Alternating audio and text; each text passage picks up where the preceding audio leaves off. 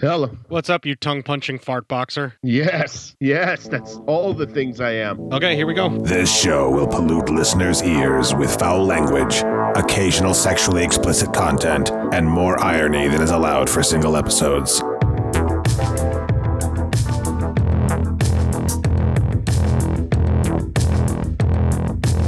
In the last several years, distributors of obscenity have expanded into new areas, employing new technologies and reaching new audiences. Neither our Constitution, our courts, our people, nor our respect for common decency and human suffering will allow this trafficking in obscene material. Cinema Psyops. Which exploits women and men alike to continue. Sharing filth-laden desires on mic to warp the brains of listeners until they are all demented deviants.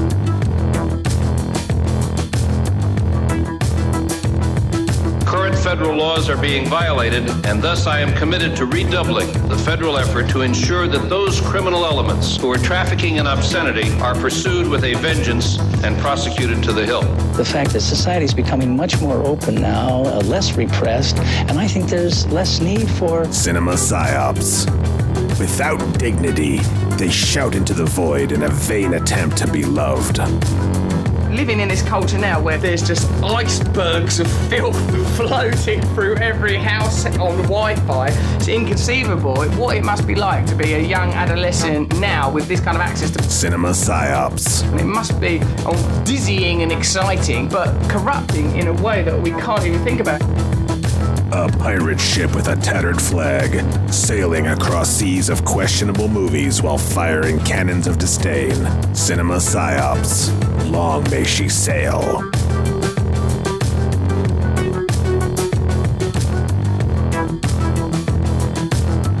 Hello and welcome to Cinema Psyops. Staying home and trying to call in from Skype because he's a lazy piece of shit. It's Matt. Driving's hard, especially when you're high on everything.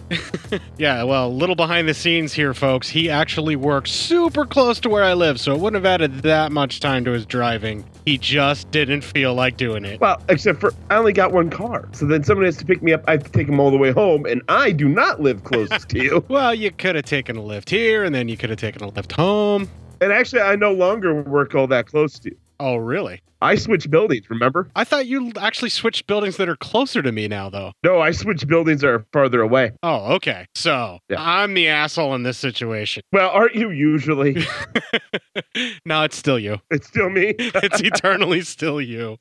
Always still me. I think it's kind of both of us all the time. Yeah, so the sound quality this week is going to be shit. The effort put into the episode is going to be shit because Matt had to take a little break. Oh, I'm sorry. No, actually, it's not so bad. It sounds somewhat okay, and I don't hear the noises coming through just yet. So I guess we're okay for now. Just wait till I start dropping farts in here. It's going to be great. I think your whole excuse is you just wanted to drink this week. So you're like, I'm staying home so I can get drunk. Fuck it. Well, this month is definitely going to be drunk month for me. So yeah. As opposed to every other month, which is drunk month. Shut the fuck up, man. Don't break the illusion. Don't break the illusion. That's right. Yeah, so this week we're doing it's being hailed as an Exorcist clone, but it's more or less an Omen clone to me. It feels like more than anything. Like we said last week with the fucking pornographic art film that is Lorna the Exorcist, we pretty much had more of a Omen kind of thing where the kids and everything with the whole possession stuff. Yeah, it was a lot more Omen-ish than anything else. Yeah, both of these, both last week and this week. And I didn't even plan it that way. I literally was just like, I don't feel like doing the notes for this Night Child movie. It doesn't have tits in it. So, or at least I thought, boy, was I wrong there. At least we have a Well, I mean, you weren't very wrong. You're just a little bit wrong. It had nowhere near as much fun talking about and writing notes as all of the machete tongue action that I got in my movie that I got to do last week with Lorna. So that's true. Yeah, it was more fun to rip you off and not let you have a fun movie to talk about, I suppose. You motherfucker. Well, you're going to thank me next week, which you will definitely have to be in studio for because I got to see the reactions on your face when we're talking about the stuff that we're doing next week. I'm going to tease that out right now here for everybody. Yes, next week I'll definitely be in studio. Yeah, we got to do it, even if we got to figure out a way to make it work. We got to do that one in studio. studio because we got to be across from each other. And we got a really great response already from Lorna, by the way. People are laughing their ass off when I do the description for the scene with the whole dildo action and I start doing the baby talk. Oh, yeah. Oh, God. That is just horrific. Talking about the mommy and baby thing, and you're like, look, dude, I'm going to leave. I can't do that, man. It's not good. It's no bueno. And we also have a little bit of feedback actually already from our vampire lovers. Oh, all right. We heard from a gothic lesbian about karaoke and the shocking lack of goth lesbians that may or may not be into that. So we'll get to that. I'm just kind of teasing that out as well here. So sounds good. We will get to that pretty much right before the news when we have that segment, and then right after the review, like right in there. Right, we're gonna sandwich it in. Yeah. We'll scissor it in, I guess you could say, right between the news. We'll scissor it right in there. The news and the wrap up of the review. That's how I look at it. Yeah. Well, I think you pretty much want to get this episode over with as quickly as the audience wants us to stop doing this awkward, weird patter where we don't have each other in the studio to feed off of. This is why these episodes never work so well. I know. It's very awkward. I can't see you.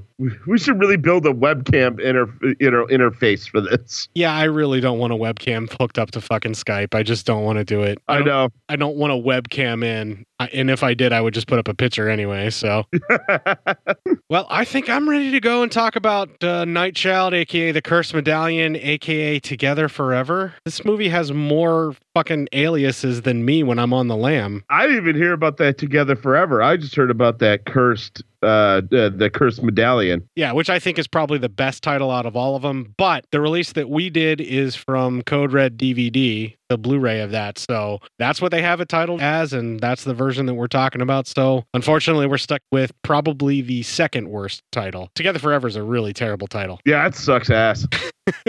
Which is right up Matt's alley because he loves to tongue punch those fart boxes. Yeah, tongue punch the fart box. So what we're going to do is going to take a little break here. We're going to play a promo for another podcast that doesn't want to have to follow that phrase coming out of Matt's mouth. Going to have a little bit of music fitting of the movie Nightchild. And when we come back, we will have the trailer. You're traveling through another dimension. A dimension of not only film and sound, but mind. A journey into an auditory movie review adventure that must be experienced to be believed. There's a signpost up ahead. Your next stop, the Doomsday Clock. You can extract the Witch vs. the Doomsday Clock podcast by either searching for WYCH on Apple Podcasts, Stitcher, SoundCloud, TuneIn, and on your Android device. Witch vs. the Doomsday Clock is a proud member of Legion Podcasts, so prepare yourself. The podcast ice is gonna break!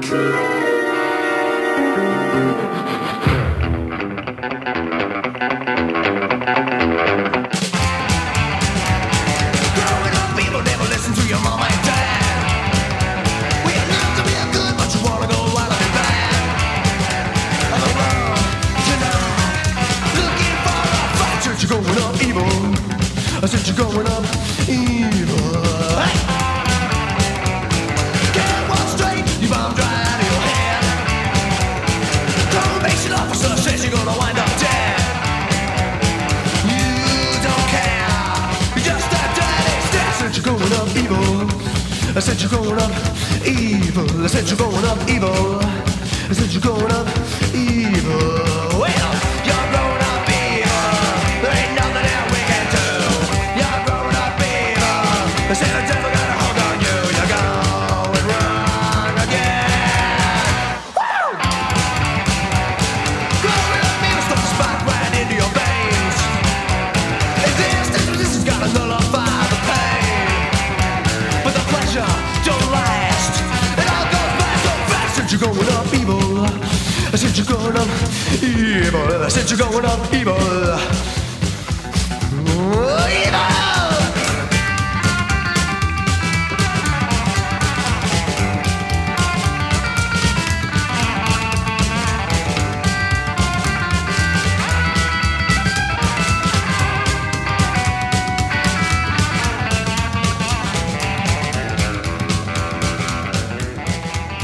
I don't know if that song's more fitting for me or if it's more fitting for, say, the story of the movie, but I certainly grew up evil, and so was the quote-unquote night child. The night child. Wow. Did you really grow up evil, or were you just born that way? Tomato, tomato, 6 of one, half dozen of the other. But you know what I know is definitely created to be evil and a night child? What's that? This trailer, bad segue. When Satan goes wild, so does the night child. Only this way will we always be together. Possessed into the darkest kind of evil. Once the devil takes hold, every man take cover from the night child. No, Mommy! No, Mommy! The woman burning. I never did like the old lady. Sometimes I can read people's minds. Michael, you're in mortal danger. One day, she was an innocent little girl. One night, she became something else. Stop it! And God help us all. Keep saying to yourself, she's just a child. She's just a child. I love her, and she scared me to death. But this is the child of hell. Beyond the darkness, beyond the devil. Watch out for the night child. And that's your trailer. And there you go. I mean, is that the same thing they did for The Exorcist? Just repeat to yourself, it's only a movie? No, that's what they did for Last House on the Left, though. Last House on the Left, that's right. Repeat to yourself, it's only a movie was there, but this one you're supposed to read to yourself, it's only a child. It's only a movie. It's only a child. It's only a movie. Which is scarier than a movie. What, a child? Yeah, children are always scary, regardless. Yes, exactly. All right, well, here we go. The Night Child. A man, we open the movie, the credits actually open everything up, but then a man is narrating images of Lucifer in popular art. As he does so, he comes across a picture of his wife and daughter. He notes to the nanny or the governess of the house maybe that picture doesn't quite belong. We see his daughter Emily is having a nightmare of her mother dying in a fire. Her father and the nanny or governess, however you want to put it, come up and calm her and then give her something to help her sleep through the rest of the night. The very next day, the doctor is checking out Emily and he talks to the father, and that is our first clip. Oh, Michael, it's another nervous breakdown, I'm afraid, and I'm not surprised the child still hasn't got over the death of her mother. This is going to take time. It's going to take a lot of patience, too. Oh, that's all very well, but I've got to go to Italy tomorrow. Listen, I think Emily should go with you. Well, I should be working all the time. Yes, I know, Michael. You've got your filming to do. But I should like you to stay as near to her as possible. This trip can only do her good. You know, this attachment of Emily's to you is, well, we would say that it has all the elements of a neurosis. If you leave her behind in London at this time, well, it could be a great mistake. Well, I suppose I could take Jill along as well. She could look after her. An exciting change of scene, and new faces, new people. Why, Yes, all right. You convinced me. All right, so everyone's going to Italy, so that's nice. Yeah, that doctor was pretty much laying some psycho babble mumbo jumbo. But what he was really saying was, look, I'm tired of dealing with your fucking psycho daughter. Can you just fucking take her with you so that I can get a fucking break so she's in another country and somebody else's problem? Listen, your last insurance check didn't really cash through, so... Yeah, can we just talk about how amazing Richard Johnson's voice is? Every time he talks, I believe everything he has to say about anything. Yeah, it's pretty amazing. Yeah, so anyway, the doctor just is like, I have real patients, not your daughter's silly little nightmares, so get her the fuck out of here. It is London. It's like, stiff upper lip, all that. They don't do this namby-pamby babying of people like we do here. I don't think that's the case at all. I just think he's tired of this particular girl because he knows she's a hopeless case. She can't be fixed. And apparently the father can't be fucked to deal with his own daughter's shit, which is why he keeps dumping her off on her governess, who is very clearly making eyes for Richard Johnson as you would. Well, I was. I don't know what you were doing. I was kind of drooling over the governess a little bit, and then I'm kind of like, well, Richard Johnson and her, I could be the meat in that sandwich, sure. That's a sandwich you want to get in on, right? Right. That's a full-on hoagie. That's the kind of devil's three-way you keep your eyes open for. That's right. We see they cut to, they're spending some time in a park where there are, a lot of statues, and Emily says that the statue faces fast assassinate her. And she's kind of like staring at him. I only mention this because it comes into play later, maybe. We cut back to Michael, and he is talking to a colleague, and that is our next clip. That bloody picture fascinates me. Don't know who painted it, don't know where it came from, nothing. What does Contessa Capelli say? Well, that's the peculiar thing. She sent me that picture, and only that picture, without a proper history. Who's our production manager involved? That American girl, what's her name? Joanna Morgan. Maybe she's got the information you're after. Well, I hope so. You got my 3 tickets for Rome ready? Here you are, sir. Thank you. You're welcome. Why 3? Well, I'm taking Emily with me, and the nanny. All paid for by the corporation. Well, what do you think? Remember, this documentary is aimed at a vast audience. People don't want to be bored. Yes, all my documentaries are boring. That's why I work here. It's important to point out that he works for the BBC, so he's basically saying that everything he's ever made is boring, and therefore why he's on the BBC. And the BBC, sucks. No, it doesn't. I'm just kidding. They brought us Doctor Who and a lot of other great programming, but... I don't actually think that. I'm saying that's what he's saying. Well, yeah, because, he's an asshole with a psychopathic daughter. And, yeah. I mean, I want to talk about and, lust after Jill Perkins, the governess or whatever the hell her name is. I think it's Jill Perkins, right? But, I mean... Yeah, it's Jill. If I do that, then we won't get to the ever so lovely Joanna Cassidy in this film, is what I'm really waiting to talk about. Oh yeah, Joanne. Yeah, that would be nice. We'll get there. We're getting there.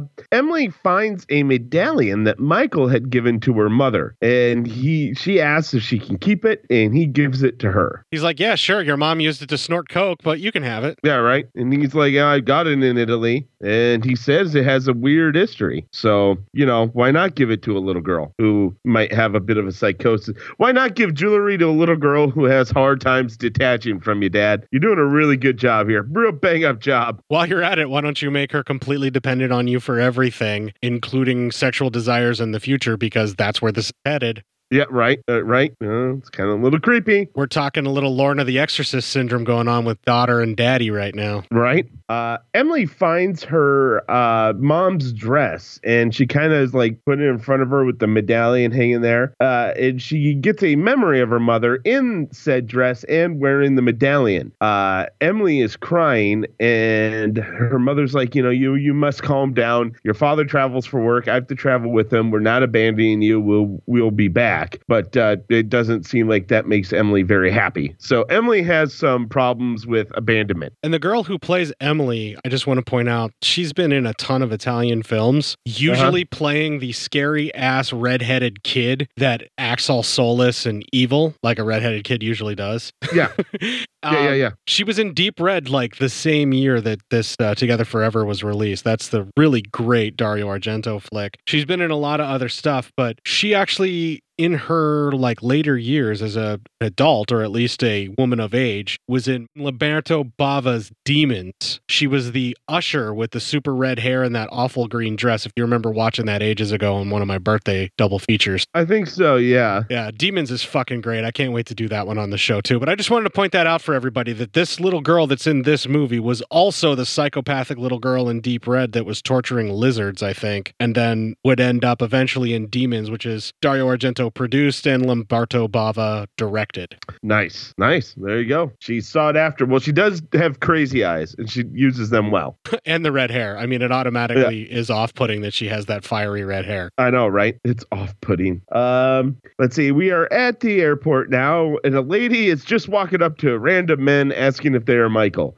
That's not going to work. Maybe you just have a sign. You hold it. Say, hey, you put the person's full name. They come find you. This is Joanna Cassidy, right? Joanna Morgan? Yes. Yeah. Yes. Okay. Yep. She comes up to me and says, I'm looking for Michael. My name just became Michael. Yeah, right. Yeah, I'm Michael. What's up? What do you need? I'm Michael, Mark, Luke, John. What you need, lady? I'll be your apostle. Yeah, one guy goes, well, I wish I was. I mean... Yeah, that guy's an amateur. That's why you go, yes, I'm Michael. Yeah, that's amateur hour, my friend.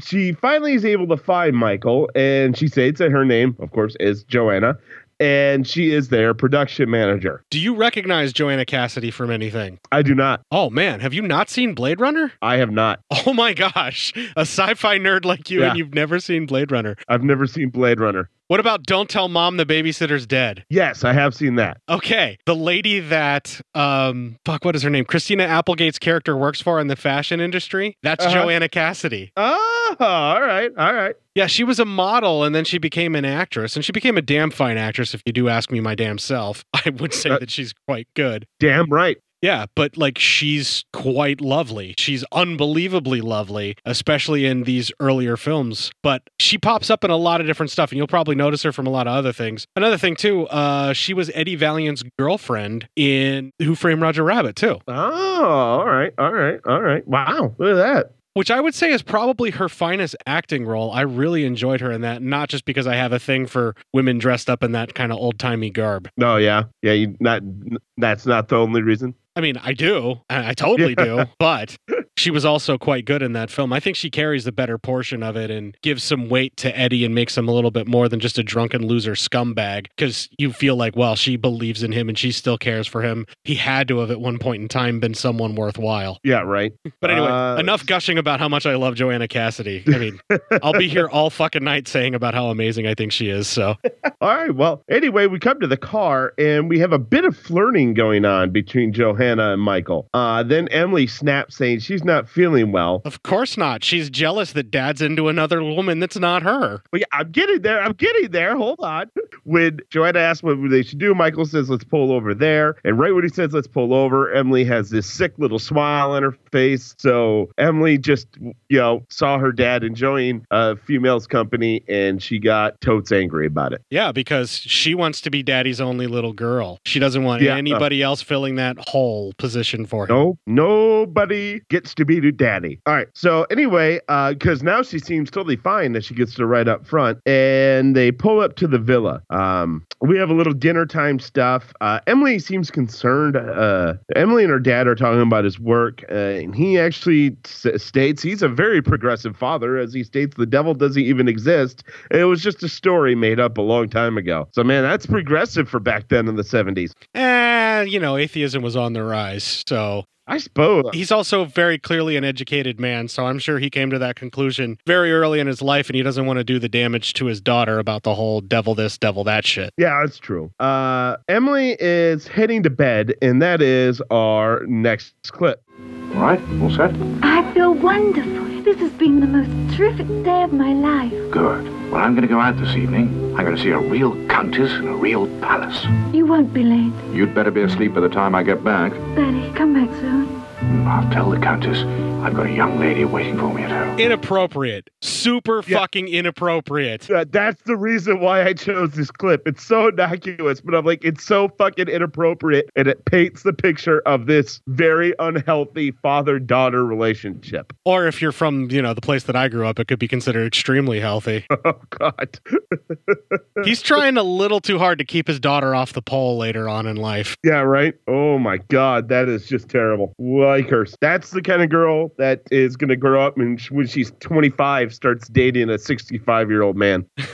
But only after her actual father dies and she needs to replace him in some way, shape, or form with another man. Exactamundo. Looking for the place, the Countess's home where he's supposed to be, he encounters, this must be just the alley of the unfortunate. He encounters a three-legged dog and a man who's blind in one eye. I would call that this is the alleyway of the unfortunate. Either that or it's a future Alice in Chains album cover. Something like that. Yeah. Here comes the rooster. Different album, but yes. Yeah, pretty much. Michael meets the Countess and also begins the filming of his documentary, and that is our next clip. Contessa Capelli? Mr. William, a Capricorn, born in early January. Please call me Michael. Somebody's been telling tales about me. No, I read between the lines of your letters. Well, I'd like to thank you for all the help you've been giving us with our documentary. Without you, it wouldn't have been possible. You're very kind. However, the real reason I came here this evening was I'd like a little more information about this picture. Oh, yes. I was afraid you'd ask me about this. Your office pestered me about it. Well, it's the only one you sent us without documentation. I don't know how that slipped in with the others. Certainly I had no intention of sending it to you. I suggest you don't use it. Well, I'd like to open the program with it. You have so much other material. Michael, take my advice. Leave it alone. Contessa, I'm not very good at insisting, but I've set my heart on it. It's that important. What fascinates you? The style? It's not great. The design on the devil's wings? Or this? This is what it is. Isn't it, Michael? The woman burning. It reminds you of your wife's death, doesn't it? I don't understand. How do you know about her? Sometimes I can read people's minds. This painting, your fascination with it, what it means to your life, forget it. It can only bring you grief. Contessa, it's only an old painting. Believe me, don't be like so many people who are too reasonable to accept what I say. When I sense danger, Michael, there is danger. I'm sorry to insist, Contessa, but that painting is important to my program. I'd be most grateful if you'd reconsider and tell me anything you know about it. My dear Michael, please don't be impatient. The reason you shouldn't have received the slide is that I haven't finished putting it all together myself. Well, is there anything you can tell me about it? The painting is said to have appeared one night either miraculously or diabolically. Miraculously or diabolically. And there's nothing else you can tell me. I will see. Give me time. But remember, I shall do it against my will. Are you ready, camera? Okay, go. Action. The demoniacal element, the presence of Lucifer, can also be found in The Damned and in The Chosen by Luca Signorelli, which we find in the chapel of San Brizio in the Cathedral of Orvieto. Also in this chapel are pictures which tell the story of the Antichrist, the Last Judgment, the resurrection of the body, the blessed, the advent of paradise and hell. The Damned, perhaps for the nudes and the forms that vitalize it, is one of the most dramatic scenes that the 15th century has given us. The artist uses his highest qualities of design. The crude colors emphasize his intensity. Diabolical Art 47B, take one. The Chosen is in strong contrast with the hell of the damned. It is a visionary scene of the resurrection of the dead. In the hands of the artist, the human body is transformed into paint in an extraordinarily strong and incisive manner. Diabolical Art 16, take one. Here in the chapel of St. John and St. Paul in Spoleto, we have another important example of 12th century painting. Over here is the earliest known fresco to depict the assassination of Thomas à Becket. Here is the Archbishop, and here, on the left, the knights sent by the king to kill him. Okay, cut it. All right. Johanna comes in and tells Michael that she has found the actual painting, the painting that he is so enamored with. They both go to a location that Johanna says she was warned of demons and that people who enter will die. Michael states that the Countess warned him not to go looking for this painting as well. But, you know, typically when you're warned in a small Italian village not to go someplace, you should go anyway. I doubt those people know what the hell they're talking about. Oh, for fuck's sakes. If nobody did the things that they were warned not to do, then we wouldn't have horror movies and they wouldn't exist. So the guy's gotta not pay attention. Right, yeah. Plus, it's a bunch of women telling him stuff to do, so obviously he shouldn't listen. It's the 70s. Oh, I'm glad you added the last part in there. Oh, because that makes it okay? Because in the 70s it was okay. No. Because you weren't talking about yourself. You're talking about him being sexist, not you. Oh, well, if I ever listened to what women said, I would never be married. Jesus, dude. I give you an out, and you just... I don't want your You're out. like, no. Fuck it. This fire's fine. I'm okay. This is the hill I'm going to die on. Don't listen to what women say or you won't be married. Oh, my Lord. Anywho. I'm pretty sure that's not how it works, but I just wanted to fucking see if I could get you shocked. It's more fun when you're here in the studio and I can see the look on your face like, what are you doing? What are you doing to us? You're killing the show. Oh, man. But anyway, but you're right. I mean, how many times were those damn kids told not to go to Crystal Lake? But they all just kept going fucking back. How many times was Molly Ringwald told not to have premarital sex, but she still ended up knocked up and eating mashed potatoes, watching TV depressed? Yeah. Well, that's what happens. Don't have sex, kids. And if you do, make sure it's not lakeside after smoking a bunch of pot in a place where people apparently died doing the exact same thing. You ever think towards the end, Jason was getting sick of killing kids? Like, hey, guys, come on, man. Why are you coming here? They actually do something like that. There's a fan-made film that's called Never Hike Alone where they deal with that, where Jason literally tries to just let a guy go because he's tired of all the people coming to investigate it and he just wants to be left alone. But the guy just keeps pushing it, so Jason goes after him. Like, you shithead. Basically, Fuck yeah. it, damn it. They find the painting, and it's like it depicts kind of a mob chasing after a young girl, and it appears like almost like an angel falling from heaven while the devil looks over everything. Which looks exactly how I used to paint things in high school. It's about the same level of detail, and I'm wondering why they couldn't afford a better painter. Because all the money went into hiring a gingered, crazy-eyed little girl. No, I believe all the money went into Richard Johnson's account and then also Joanna Cassidy's account. That's probably true, too. See, Michael is deeply affected by being able to see the painting in person, and they bring in the film crew to complete the documentary. We cut now to Jill, Michael, and Emily are all kind of having a lunch date. Everyone's eating, having a great time. And Johanna drives up and tells Michael that some of the film that they had filmed earlier is now ruined. He must go, but Emily pleads for him to stay. She gets very angry when he leaves. Jill tries to placate her by saying you want to get some ice cream, all that, and she won't hear of it. So again, so healthy. She's jealous because, daddy might be interested in a vagina that's not hers. Because that American slut is taking her father away. Well, that would be a less appropriate yet still less offensive way of saying it than me. Weird. Yeah. We see as they're reviewing the film that there is a figure in the shots as they keep going. It proves to be the same shape of the child from the painting, the running child.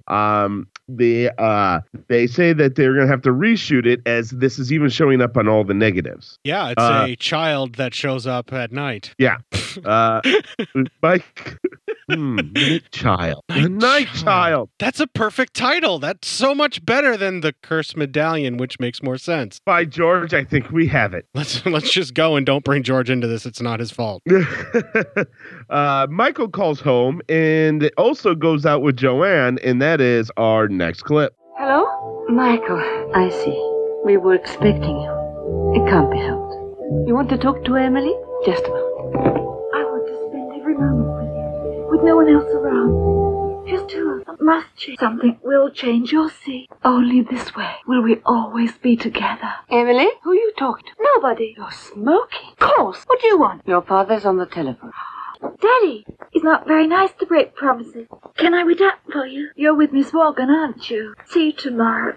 He's not coming back till very late. I know. Trouble with the film. There's always something or someone. What are you trying to say? Nothing. Sure, whether I've got it in the can, I'd have to be the owner of Kodak. We could set the joint on fire, couldn't we? Yeah, sure. Michael. Can I buy you a fork? Mm-hmm. Thank you. What you looking so serious about? It's really none of my business. But don't you think that Jill is a rather sad companion for Emily? How do you mean sad?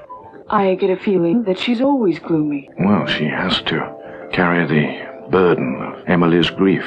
Emily's never been quite the same since her mother died. You can understand that. She's in love with you, and you don't even notice. Oh, come on. She's been around for a long time. She's a friend of the family. Fond of me, that's all. The idea's never occurred to me. Are you sure of that? I've never been sure of anything. Except that I think we should leave this fattening food, get out of this restaurant, and go back to your place.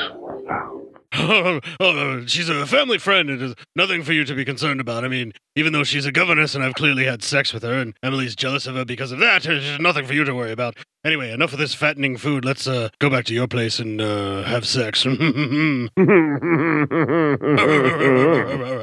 We cut to Johanna's place, or hotel room, and the two are relaxing and cleaning up for some sexy times. We get a little side boob action in this, so I guess thanks, movie. When the actual sexy time kicks in, you get a little bit more than side boob. Yeah, a little bit more. Not a lot, though. Enough. Makes me happy. If you want to see more of her, you should definitely see Blade Runner. Okay, gotcha. Let's see. As they head back that very early that morning, it's still dark out, to check out the painting. And as they're trying to kind of determine what could have ruined the film, the statue crashes down. At the same time, Emily wakes up from a nightmare and starts going full paper clips, just like going nuts. Michael finds a double-edged sword that was being held by the statue. We get more cut back to more. That's not a sword. It's barely a fucking dagger. It's barely a dagger, but it's supposed to be a double-edged sword. What it is pointy at both ends and kind of phallic for the handle and supposed to be sort of cross-like. But this is a wicked fail for this quote-unquote double-edged sword. Yeah, it's not. I agree. It's barely a dagger. Roman swords are looking at this and laughing at it. You have knives in your office that are more dangerous. Everyday carry knives are bigger than this fucking dagger. I'm pretty sure Crocodile Dundee would be disappointed by it. That's not even a knife. That's a fucking letter opener, that is. I don't know. That wasn't quite Australian. It went more Cockney than anything else. It's because of Richard Johnson. Yeah. No, I get it. So then we get Emily more freaking out. She's hitting Jill. She's throwing things at Jill. She's just got crazy eyes. She's trying to jump out of a window. This is why you don't have kids, folks. This scene right here. And then Michael finds a cloth, and in that cloth is the identical medallion to the one that he gave to Emily. The medallion that was initially given to his wife. Yes. He, of course, runs back to his place where the nanny is now sent for the doctor. As soon as Michael gets back, the doctor is there and has sedated Emily. That's been an active night. So this doctor is all like pissed off because he knows that his colleague that is over in Britain was all like, this motherfucker sent her over to me. Yeah. This is the third time he's done this fucking year. I'm so tired of this shit. Should have just fucking euthanized the kid. He sends me all the goddamn gingers. That's offensive to redheads. I know. I have one, so. You kind of were one, too, at one point. I don't know. No, I've always been blonde. Never quite a ginger, but I have a lot in my family, so it makes sense. Michael and the nanny are talking the next morning. She is scared and she wants to leave, but Michael kind of calms her down to talk her out of it that they need her there. Listen, I know you're very much into me sexually speaking, and if you just stick around for just a little bit longer and deal with my psychotic daughter, maybe you'll have a shot to ride on my junk. I'm going to use your feelings for me against you. Well, that's what men are supposed to do. They're supposed to use the feelings that a woman has for them against them. That's how it works, right? Damn, that's fucking sick. Well, how else do marriages work, Matt? You respect one another and work together to a common goal. Oh, wait, you're serious? Yeah. You really better hope Bev never listens to the show. Yes, because I'm joking. Wait, how did that go again? You're what? I'm joking. Joking. Are you reading that off the palm of your hand? No. Yes. You're all supposed to say yes. I was buying it. No, I'm not reading it off the palm of my hand. I'm confused. All right, you did it. Good job. You saved it. Yes, another successful gaslighting. Make it all about her fault. Do you have any idea how accusing me of such a thing makes me feel? Men are terrible. Yeah, but until they wise up, we're going to keep getting away with it. Anyway, back to the That's right. And Emily comes out. She said the worst nightmare she's had yet. Michael and the Countess talk, and that is in our next clip. I've heard of coincidences, but this is absurd. Be scornful, Michael. But when you bought this medallion, you became part of a pattern that will be almost impossible to break. No, it was a coincidence. I bought the other one purely by chance. By chance? And your wife's death by fire, was it an accident? Contessa, the police investigated the incident, and the coroner brought in a verdict of accidental death. No, some hateful force killed her. But that could be from the first medallion. But the presence is too strong. Some human being. Michael, you're in mortal danger. This is really absurd. 3 women love you, but there's a 4th presence. An overwhelming hatred. A force as natural and strong as an earthquake. There is death by water, flame, or both. A journey, most likely home to London. And... Contessa, you really expect me to believe all this stuff? I'm not in the habit of frightening people. I don't get much pleasure out of it. Well, let's get back to the subject of my visit. Have you got any more information about the painting at the villa? 200 years ago, a child died there under mysterious circumstances. How? Nobody knows. Her body disappeared. The painting appeared the same night. No one knows who painted it. Thank you. Now I can finish my documentary. Michael, the little girl who died so mysteriously was called Emilia. Dun, dun, dun. Dun, dun, dun. So is he obsessed with this painting because it is predestination? Or is he obsessed with this painting because of this spooky unknown origin story that's going to make a documentary finally not be fucking boring that he's worked on? I think it's all about the documentary at this point. If you want to go more of the spoopy supernatural route, then it's all about the spoop and the fact that it's preordained for him to be cursed by this omen-like child of nighttime appearances. Something. Yeah. Yeah. It's not anything to do with the cursed medallion. No. Only the child that appears at night. Yeah, right? Ugh. The cursed child at night. The night child. Dude, we have a whole new name for this movie. The Night Child. How about this? I got it. The cursed child who wears the cursed medallion who wants to be with her father forever. Movie. No. Together Forever. Together Forever. That'll trick the women into thinking it's a romantic comedy. Then the men will know that it's not a romantic comedy. It's perfect. We'll get everybody to show up to the film Together Forever. There you go. All right. Now we're going to make big buck. Big buck. Here. Joanne and Jill are watching Emily play. Joanne asks for a cigarette and Jill says in her bag, and she finds a pic of Jill and Michael with someone cut out. Joanne asks if it's Emily, and she said no. Jill goes, "Don't be silly. She would be back in London tomorrow if it weren't for Emily, because she loves Emily." Joanne says that they all need to try to get over the death of Emily's mother. That she's going to plan a fun day for tomorrow, and that she never saw that pic. And as we see this, as they have this convo, Emily is watching the whole time, like the creepy little kid she is. Oh, it's simple. We'll get over the fact that your mother was horribly burned to death by just giving you a fun afternoon in a public park. Yeah. That'll fix you up, right? I mean, that'll do it. Oh, yeah. That would be great. Yeah, no problems there at all. Once again, all good as new. And then, I can marry your dad. And then this Joanna side piece lady can be left behind in Italy and everything will be fine.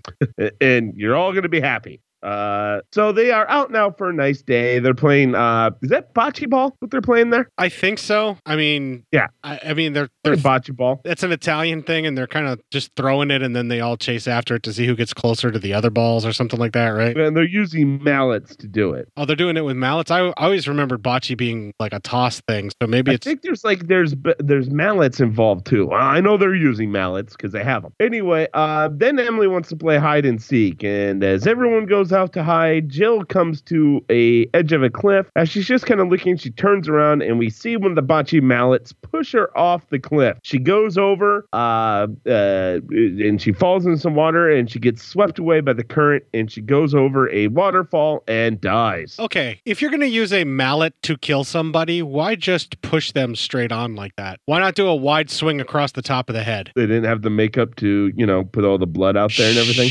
Shh. Oh, sorry. Why? My bad. Why didn't they just fucking hit them in the head with a mallet? You don't even need to show the blood. The first hit's free. Just one swipe, they hit her with the mallet, she goes over the cliff. Exactly. I don't know. I can't tell you, man. I wish I had the answers for you. If you've ever actually hit anyone in the head with a hammer or a mallet, your first hit's free without blood spatter. Oh, is it? Nice. I don't know that from personal experience. I'm just saying. Just stop, dude. They already know where you are. They're coming for you. You'll never find anything on me. I'm the one-hit hammer killer. At her funeral, Jill's mother states that she had gotten a letter from Jill and said she was scared and frightened and wanted to come home. All the while she freaks out, Mr. Comforter McComfy guy, Michael, is like, "No, it was an accident. Don't worry about it. It's just an accident. You just got to live with it. It was an accident, ma'am." You just get like, dude, shut the fuck up. Listen, just look here at this light that is made of gas. It's absolutely nothing for you to worry about. You're just clearly suffering from hysteria. Exactly. What the fuck, man? Michael gets Emily home, and she doesn't want to go back to Italy at all. She hates it there.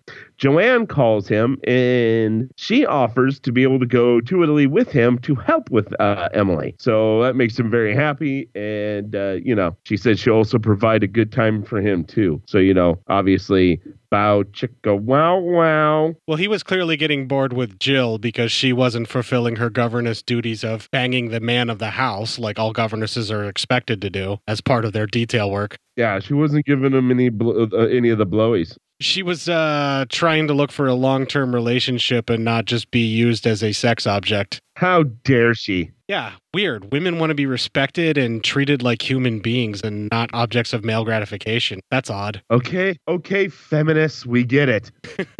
Yeah, equal time for equal pay. Yeah. You're ruining this country.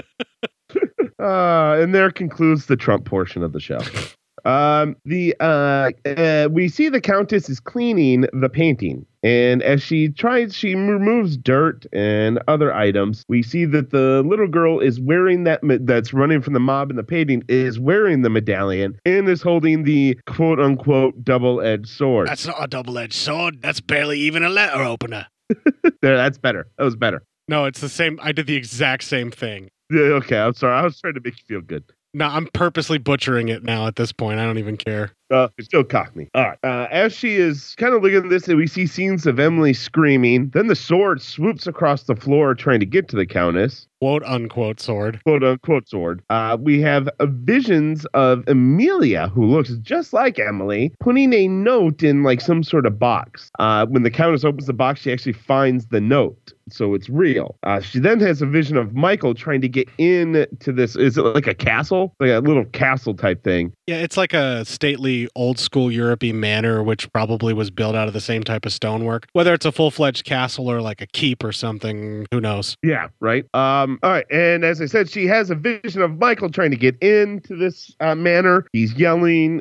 She goes looking for him, but she realizes that he was a vision. So she tells the groundskeeper, who informs her that he, Joanne, and Emily will be in town the next day, that she will need to see him immediately. Dun, dun, dun. Emily, as they travel to the airport, Emily reiterates she does not want to go back to Italy, but Michael states it will only be a week and then they go home. The Countess reads the letter. Now, we can't tell what she's saying because she's kind of mumbling, but everything goes back to her vision of Amelia.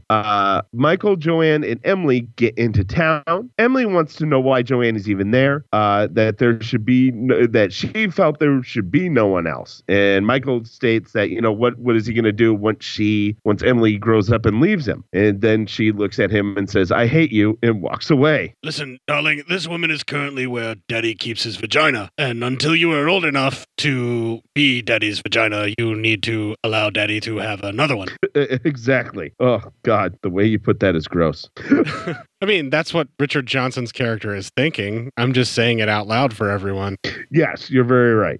I don't know if that's necessarily the case or if we're just putting a whole lot of sinister stuff into this because the daddy-daughter relationship in this feels a whole lot like real kind of creepy, backwoodsy Appalachian Mountains kind of relationships. Yeah, right. Yeah, because, we're two sickos who have, fucking problems. And it's the only way to keep this movie a little more entertaining. Yeah, right. Oh, my God. Joanne tries to make a friend with Emily, who's locked in her room. And as she says, okay, you don't want to be friends, that's fine. She turns around. Emily uses like some string or something, and she actually pulls a vase off, scaring Joanne.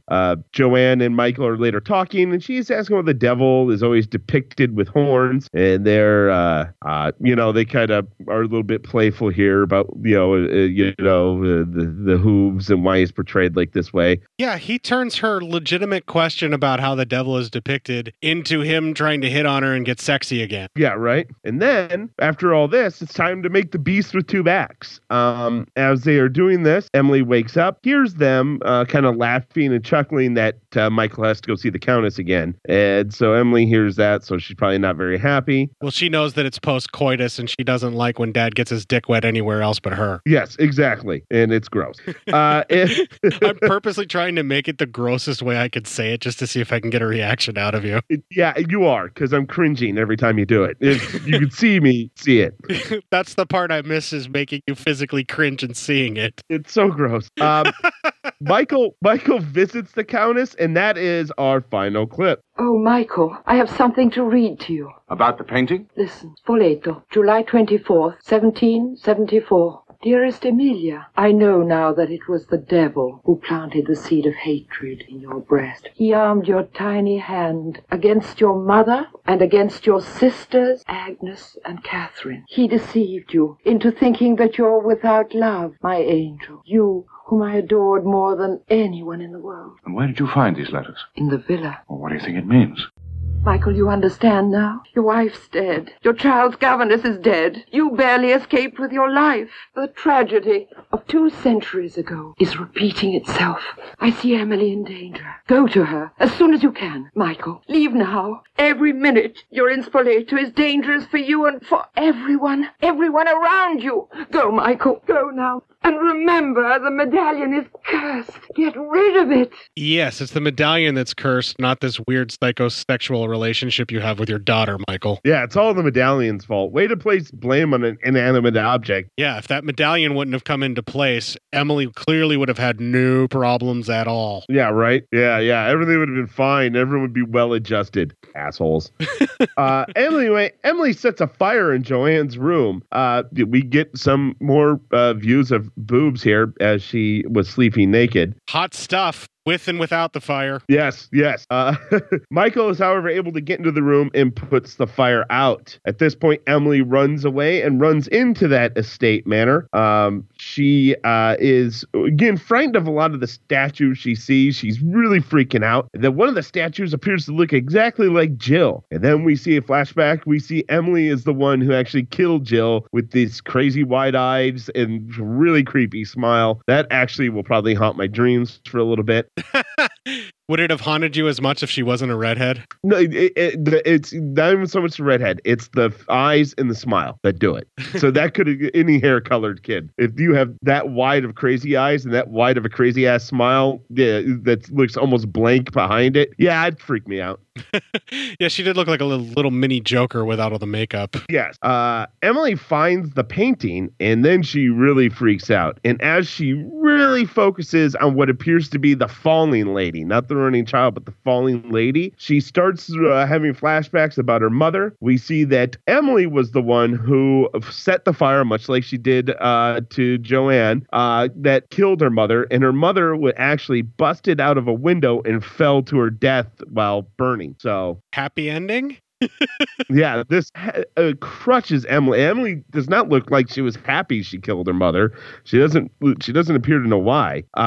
And Michael, as they are looking, she picks up the sword and starts stabbing the little girl in the painting, saying that she does this to her, that she is inside of her, that this is all her fault. Michael finds her, and Emily runs to him and they embrace. But when she does show, she both stabs, because it's a double-edged sword. She both stabs Michael and herself. They fall and they die.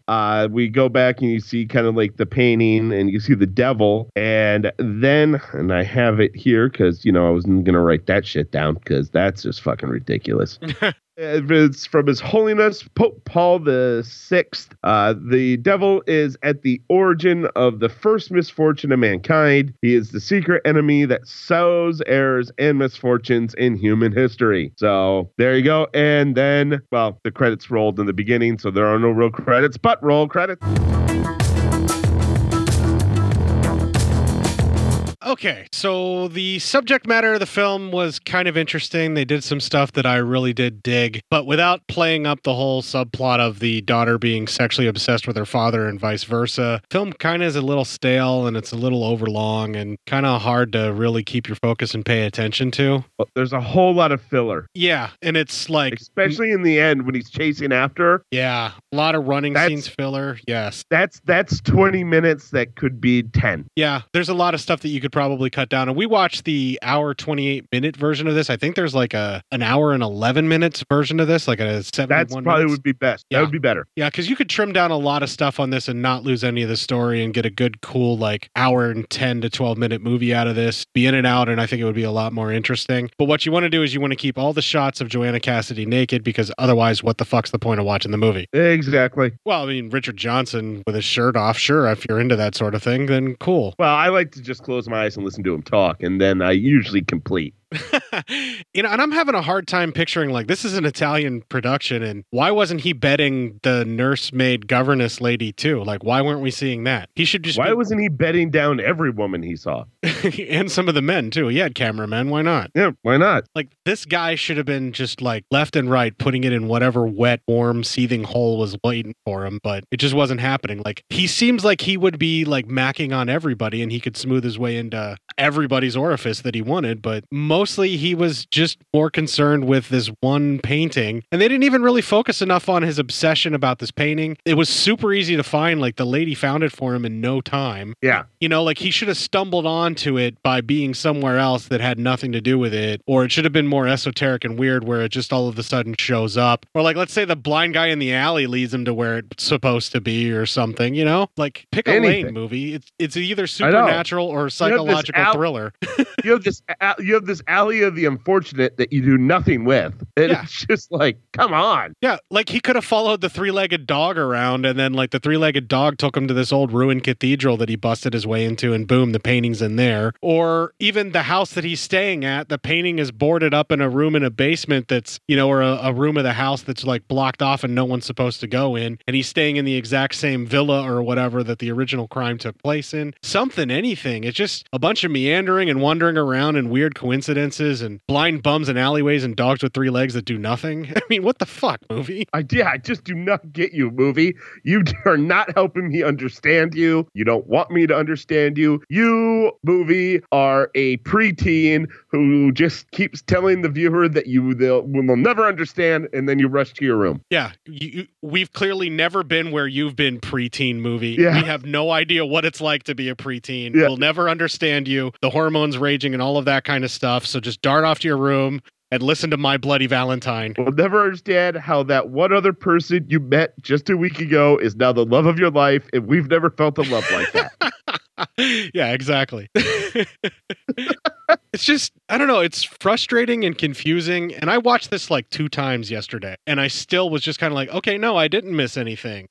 There's clearly not much there. Yeah, right? There's just really nothing there. Yeah. Nothing to really dive into. I would like to see the shorter 70-minute version of this, because I feel like that would be significantly more entertaining and it would move along at a better pace. I think so. It still wasn't a lot there to really dig your teeth into. Just wasn't. No, it was basically piggybacking off of The Exorcist. Now, there's a lot of other Exorcist/Omen knockoffs that the Italians did that are significantly worse than this. But some of them get so off the wall and insane that it comes back around to being entertaining again, because you're just constantly going, what? What the fuck is going on?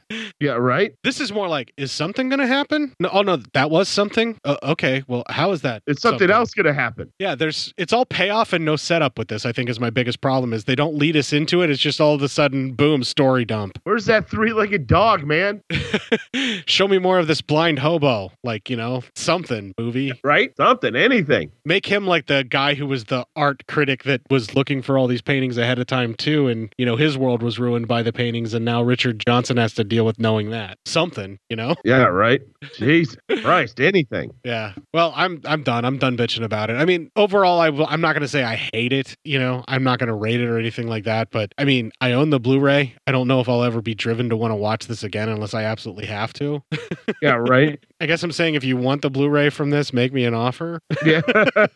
Out there. I don't know. Right? Yeah. Why don't we pull the chain on this? We'll play promo for another podcast that really wishes it didn't follow this movie. But no shit. We'll have a little bit of music befitting of The Night Child, and when we come back, we will have the news and some feedback. All right, I'm excited. Hey kids, it's F13 from CinemaDiabolica.com. Here at Diabolical headquarters, we have an eye for the future. That's why we've stopped trying to figure out what it is you fickle bastards like, and instead have resorted to directly stimulating the pleasure centers of your brains using our patented brainwave fustigation therapy. Created and guaranteed safe by our own Professor DZ. Wait, I didn't say it was safe. But why take our word for it? Let's look at some of the test subjects experiencing an enhanced episode of Cinema Diabolica and see what they think. All right, test subject number 5, roll playback. Oh, no! Oh, God. Oh, shut down the playback. Oh, God, she's bleeding. Cinema Diabolica, dousing you with hot cauldrons of entertainment since 2007. Check it all out at cinemadiabolica.com and hear all the Pops In podcasts at popsyndicate.net.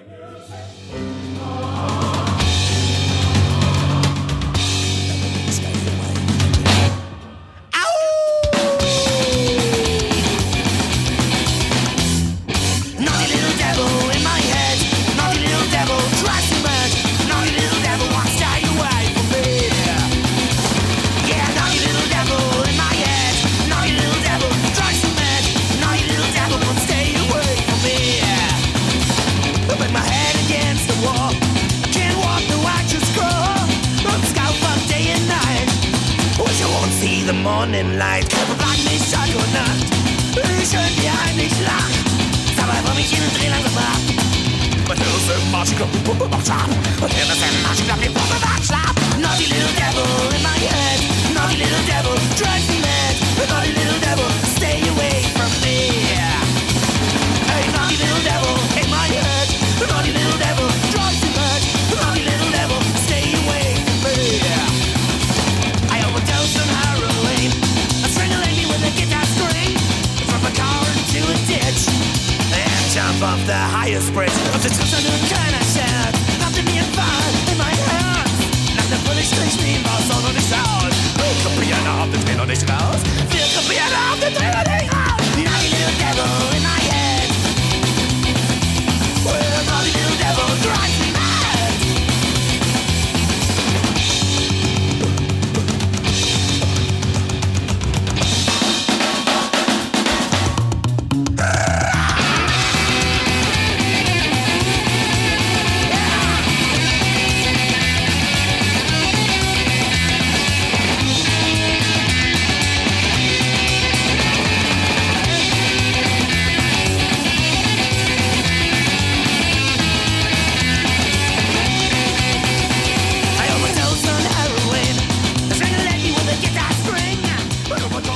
Right, so that is Naughty Little Devil by Mad Sin. I think I found something that fits quite perfectly with this film. Yes, I think so. Because he kept saying Naughty Little Devil in my head, so I figured that worked. It worked fine for me anyway, so whatever. There's only one way I'm going to get myself out of this, Matt. Do you know what that is? I'm afraid to ask. Time for incoming mail! All right, so we got a voicemail from Vanessa from the VD Clinic and Devour the Podcast, also on Legion Podcast Network. Now, the message said something along the lines of, I couldn't resist, so here is her response to our discussion for The Vampire Lovers. Hello, Court and Matt. This is Vanessa, your favorite goth, lesbian, vampire lover. No, I do not fucking love karaoke. I just am throwing that out there. I can't, no, your Vampire Lovers episode, I had to say a couple little things. Yes, no, karaoke, fuck that shit. No, why would a goth in general love karaoke? And why would a goth lesbian love karaoke? I don't get that. I have an ex who, maybe it's a reason we're an ex, I don't know. Anyway, she loves karaoke, like goth music, but was not a goth. Yeah, so, yeah, they just don't work together. I mean, I will get up and do karaoke, like, if someone is dragging me kicking and screaming and I'm really intoxicated, but I'm much more a piano bar kind of musical theater person. So I will do that, but that's an entirely separate entity, but again, I have to be in a very specific mood type thing because, yes, I am still a fucking goth. But, right, just throwing that out there. So, no, I don't know of any goth lesbians who are into karaoke. I just don't see it going. I don't think it... Statistically, I do not see it happening. So your chance of offending someone, low, I think, on that. Yeah, one of your safer bets. But, scissoring?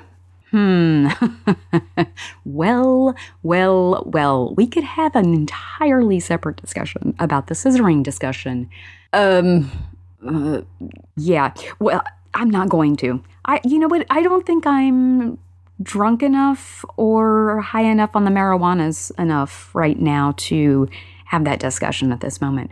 But I did think that you needed to know that I really doubt you offended any goth, lesbian, karaoke enthusiasts because I don't think they're out there. I mean, maybe there is one. It's a very, very small statistic. But hopefully they'd be self-aware. Yes. As if you care anyway about really, like, genuinely like, about offending people. But yeah, whatever. I couldn't resist sharing that. Yeah. Okay. And yes, Vampire Lovers. Oh, So fucking good. Ingrid Pitt is so fucking yummy. Anyway, another story for another day. Okay, talk to you later. Bye. That's awesome, Vanessa. Thank you very much. Wait. So what was her stance on scissoring again? I lost there. She said scissoring and you passed out because you thought she was going to talk about it. Yeah. So your brain immediately shut down because you're like, too much awesome. Yep. We're gonna get the scoop. We're gonna get the inside dealio. But then she says, no, she's not drunk and or high enough on the marijuana to talk about that. Damn it. But Matt, just so you know, that's not a thing. Scissoring is a thing. It's a thing. So not a thing. No, it's a thing. It's a thing. Still not a thing. It's a thing. Still not a thing. It's a thing. Shut up. I was messaging with Vanessa after I listened to the voicemail and kind of asked her if we could get a little discussion about it. And she did kind of mention that there's something that is similar, but what we know of as scissoring that's displayed in porn films that makes you all hot and bothered. Not a thing. That's not a... I know. That's not a thing. Shut up. I'll live with my fantasies. What was it, the thing that you were like, just let me have this, lesbians? I know it's not real, but just let me have this. It was one of the things that you kept saying when we first started talking about it. Exactly. Just let me have this. Yes, because, they owe you something. You're entitled to it. Well, I'm asking them. I'm not saying I'm entitled. I'm just asking them to let me have this. Just please, for the love of God. Just please, for the love of anything that you... just let me have it, please. I'm begging. On this show, I'll let you have it so long as you let me have some PSYOP news.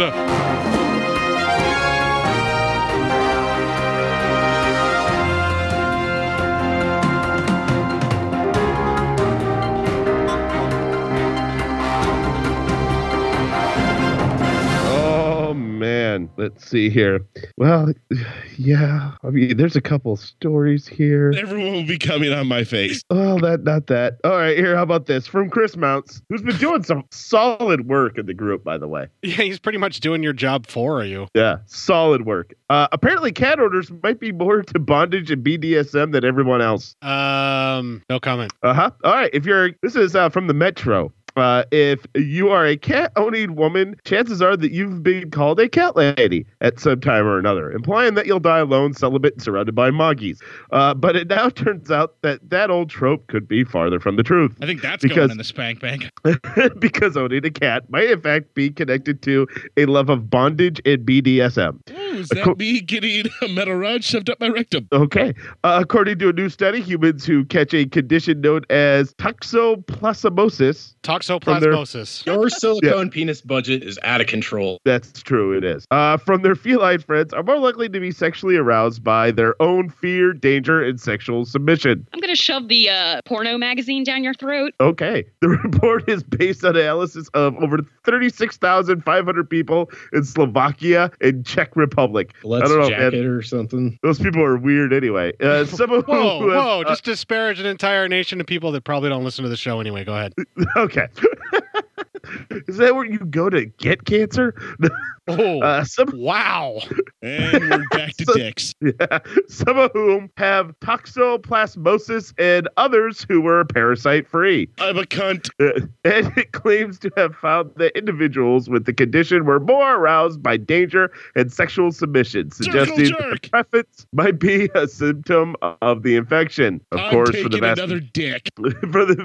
vast majority of people who enjoy BDSM, their love of being dominated will stem from the inherent sexual urge, and even as the lead author Jaroslav Fliger explains, humans will always have some kind of link between fear and sex. Did he stick the needle down his pee hole? The study isn't saying that cats are wholly responsible for every banker being flogged in an underground sex dungeon, but what it is suggesting is that there might be a heightened relationship between those with toxoplasmosis due to the effect the parasite has on the brain and human behavior. That or they just had a bukkake mouth party. That was so well timed. Thank you. Apparently, around a third of the world's population is actually infected with the parasite, but it really manifests into anything and is usually symptomless. Let's It can, jack however, or something. it can, however, cause flu-like symptoms like headaches, fever, and fatigue. And in some people, it's been linked to behavioral changes and mental illnesses like schizophrenia and bipolar disorder. This is You not can the find sickness out with which if I you am have bound. it, the simple blood test. Simple blood test to see if you have toxoplasmosis. Yes. The study also went on to say that those with toxoplasma might have a higher attraction to bondage, violence, and in med to masochism and raping. Cat owners aren't as innocent as they seem. The loving three-way with a corpse. Yes. Wow. You want to do a little ass play? I can't tell which came first, the cat ownership or the BDSM. You can't tell us. You know, but you won't tell us, or you don't know. I don't know, because I first got a cat when one hitchhiked its way to where my mom works and she adopted it. And so a cat came into my life in those like 12, 13, 14-year-old formative years to where I could have been exposed to toxoplasmosis and realized that I like to get hit in the head with a hammer while I'm coming. That's a clip. Yeah, I guess it is. I totally just said like to get hit in the head with a hammer while coming. Yes, I mean that's a clip if I've ever heard one. Well, I'm not pulling it, so somebody else is going to have to pull it just to pull it. Yeah, right? Just pulling it to pull it. Pulling it just to pull it. Exactly. All right, we're real short on time. Let's do one more news story and then we'll wrap this up. All right. Let's see here. This is this from Justin. All right. All right. This is from Newsweek. Couple couldn't conceive because they've been having sex the wrong way for 4 years. Oh boy. You want to do a little ass play? A Chinese married couple who were desperately trying to conceive learned they had been having sex the wrong way for 4 years. The young pair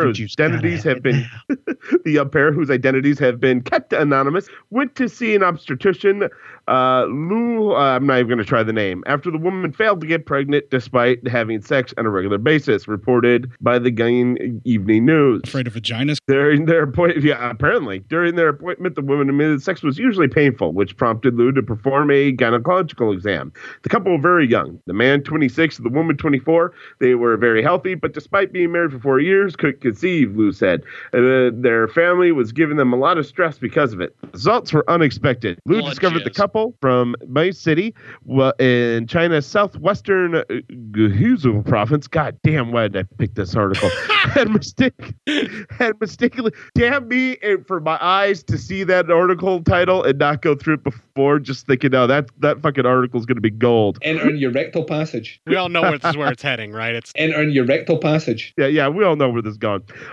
Booty juice. And mistakenly having anal intercourse rather than vaginal to conceive. My asshole will actually sweat. Lu gave the couple a sex education handbook, and within months, the woman became pregnant. I make money from my sex work. The two sent Lu a live hen and 100 eggs as a gift. I love that they had no clue how sex works to the point where they've been doing booty sex for like the entirety of their marriage. This is why you have to have sex ed and not abstinent only training. Who's going to be able to tell you how to do this? Wait. What if the guy's just like an ass freak and like that's all he wants? Lying to her for years. Yeah, he doesn't want kids. He just wants to be able to hit that ass on the regular. So he's just like, baby, this is how we make a baby. Trust me. Oh, good. We're gonna make an ass baby. Clip. Yep. Yep. Lu gave the couple for Wang. 4 years of marriage, and neither the husband nor the wife knew how to get pregnant. Couples so lacking in general knowledge are very rare, Lu said, but it is not uncommon for people to lack or have misconceptions regarding sexual knowledge. Although China's alarming lack of sex education has been widely discussed issue in recent years, little progress has been made to address the problem. Mostly because I put my penis inside of you bareback. That's how children usually get made. That's usually how it happens. Today, the topic of sex marines largely taboo in schools. In May, Chinese students at Beijing Normal University held a demonstration demanding that the government provide better sex education for its youth. The And there's a lot of protesters weighing around. held signs that read, "Adult videos can't be our sex education. Universities must say yes to sex education, and we want to enjoy safe sex lives." Always looking for Wang. I just realized that a lot of Wang around and always looking for Wang has a double meaning in this story. Yeah, right? Nice. China's National Center for STD and AIDS Prevention found 115,000 new cases of HIV in 2015 across the mainland. Shoot some fucking ropes. 14.7% of those who tested positive were in between 15 and 24 years old, CNN reported. Shooting a fucking hot load all over this dog. A select number of universities now have vending machines that dispense home HIV testing kits. Machines alone can't solve the problem unless there's follow-up education to help students. The vice president of Beijing's based 21st Century Education Research Center said. Sex education faces great challenges in China. Jing Zheng, a professor of sociology at Beijing's university, told CNN. At the university, students take sex education classes where they learn basic knowledge about sex safety and condom use and etc. As far as I know, this is the first time most students had ever taken such a class. So, I mean, I guess in China, they really need to start getting things up there. Phrasing? Yeah, phrase. Hey, Are we not bro, doing I phrasing can't get it anymore? I really think we should bring back phrasing. I think that's going in the spank bank. And I'm going to fuck it to death. I have this weird feeling that he knew what he was doing. Yeah, I don't know, man. But then again, who would want to put themselves out there to make themselves look that dumb? Enter your rectal passage. Well, how many years of butt sex was he getting before he had to finally admit that he didn't know what he was doing? Yeah, right. And like, they now know that that's something that they can do, that, you know, they won't have kids. So maybe they can, you know, switch it, make a kid, go back to the booty sex for a while. Yeah, right. But if they've been properly educated, then maybe they could have actual sex, you know, safely after they have however many kids they're allowed to have. Exactly. Jesus. Does China still have a limit? I know that they did for a while where like you're only allowed to have like 2.5 kids or something like that. I just want the American dream, you know, the wife, the house, the white picket fence, the 2-car garage, and the 2.5 kids. We go, where do you get that 0.5 from? What's that kid look like? You get to choose. You can keep the lower half or the upper half. Jesus. What the hell are you doing over there? He's got a job in a sideshow. That's what's going on with that kid. That's a mixture of income for the family. If you want a fear boner. Yeah, okay. It's time to pull the chain on this entire fucking show because we've probably offended every single listener that we have. Yes. And so if there's anybody left, now's the time to play the ad for the Legion Podcast Patreon. Which it really wishes we wouldn't have waited this long to play it this time around. It really wishes it would have been played in the beginning of the show and not at the end. Before all the listeners dropped out on this piece of shit show. Yeah. This'll keep it quiet. Oh, hi there. I didn't see you. You caught me cutting a new show. I'm Bo Ransdell, and I'm one of the many creators you can find on Legion Podcasts. I said quiet! My fellow podcasters and I work hard to bring you the best in horror podcasting, but that comes at a cost. Wouldst thou like to live deliciously? Not that, but also yes. No, what I'm getting at is that there are server costs, costs for good microphones and software for editing, all the things that make our shows, you know, fun to listen to. And you can help. If you're enjoying the shows on legionpodcasts.com or in the Legion Network available on iTunes and Stitcher, just about anywhere you can download a podcast, really, you can help us out and get a little something for your trouble at patreon.com/Legion Podcasts. For just $2 a month, you get a pair of movie commentaries exclusive to Patreon, and for $5, you can also join us for a monthly screening of a movie. All of that available on patreon.com/Legion Podcasts. We appreciate it, and thank you for listening. Now, back to the cutting room.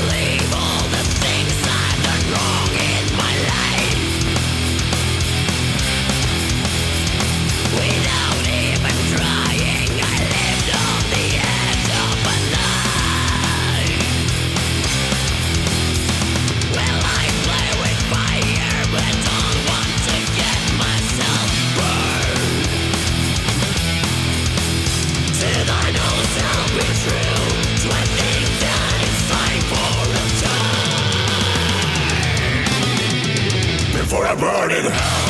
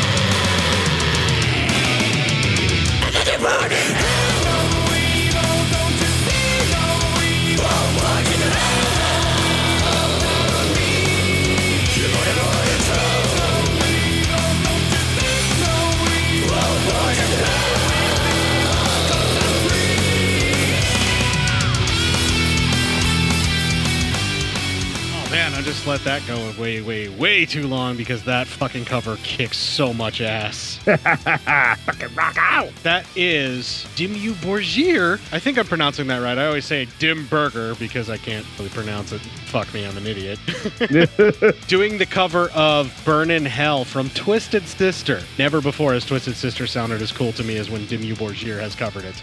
Right. Well, if you would like to help support this show, you can also sport the show while doing so. And if you just check out the store, maybe all the tumbleweeds will get cleared out. teespring.com/stores/cinema-psyops. We have our main landing page for our mothership, which is legionpodcast.com. You can find us legionpodcast.com/cinema-psyops. We have our Facebook group of Cinema Psyops where you can post your suggestions for the Psyop news, your alternative photography of Matt doing coke off of a hooker's butt when he should be sharing it with his kid. That was hilarious. That was nice. That was good. Various other weird photos and just memes and just basically the main rule is don't be an asshole, don't be fucking hate speech prick, and just post shit that makes everybody laugh. Exactly. You can find me on Facebook. I am Court Psyops, where I share my face without fear. You can find Matt on Facebook. He is Matt Psyop, where he hides his face and waits for you to dox him. Jesus.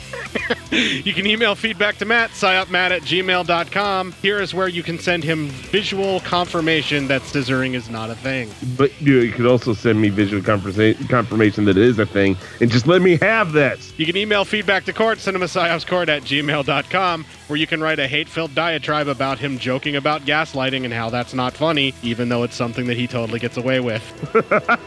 And he'll probably gaslight you back. Yeah, because I never said anything like that. I don't even know what they're talking about. Why are they making you feel this way? I don't know. I mean, do you have any idea how that makes me feel when you accuse me of some of those things that you just said I did? Yeah, right? You can find both Matt and myself on Twitter, where you can twit a couple of tweets to a couple of twats on that hate-filled shitfest of a platform. I'm at Court_Psyop, and he is at Psyop Matt. Really, the only reason I'm on there right now is because of the friends that's the only place that I can contact them, and to watch AOC, Alexandra Ocasio-Cortez, because my God, that woman is fucking rocking Twitter right now, and it's so much fun to watch her. She is damned amazing. Definitely. Well, you can also slide into our DMs at any of those locations and send us photos that is visual confirmation that scissoring is or isn't a thing. Either way, we want to see photos of two ladies rubbing their naughty bits to each other, I guess. Yeah. I mean, why not? Who doesn't want to see that? People that aren't into ladies rubbing naughty bits to each other? That's true. Well, if you're out there rubbing your naughty bits against someone else, make sure you're doing it with their consent and kick the fuck out of this week and make it your bitch.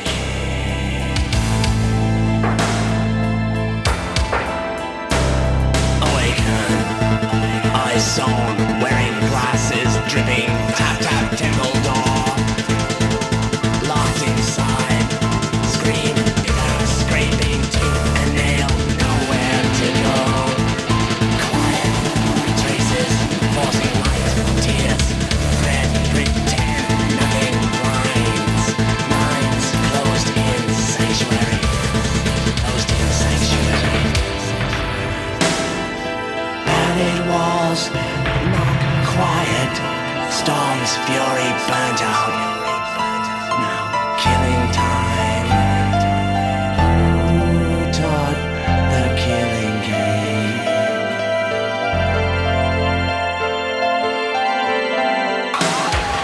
Time's taught the killing game herself. No.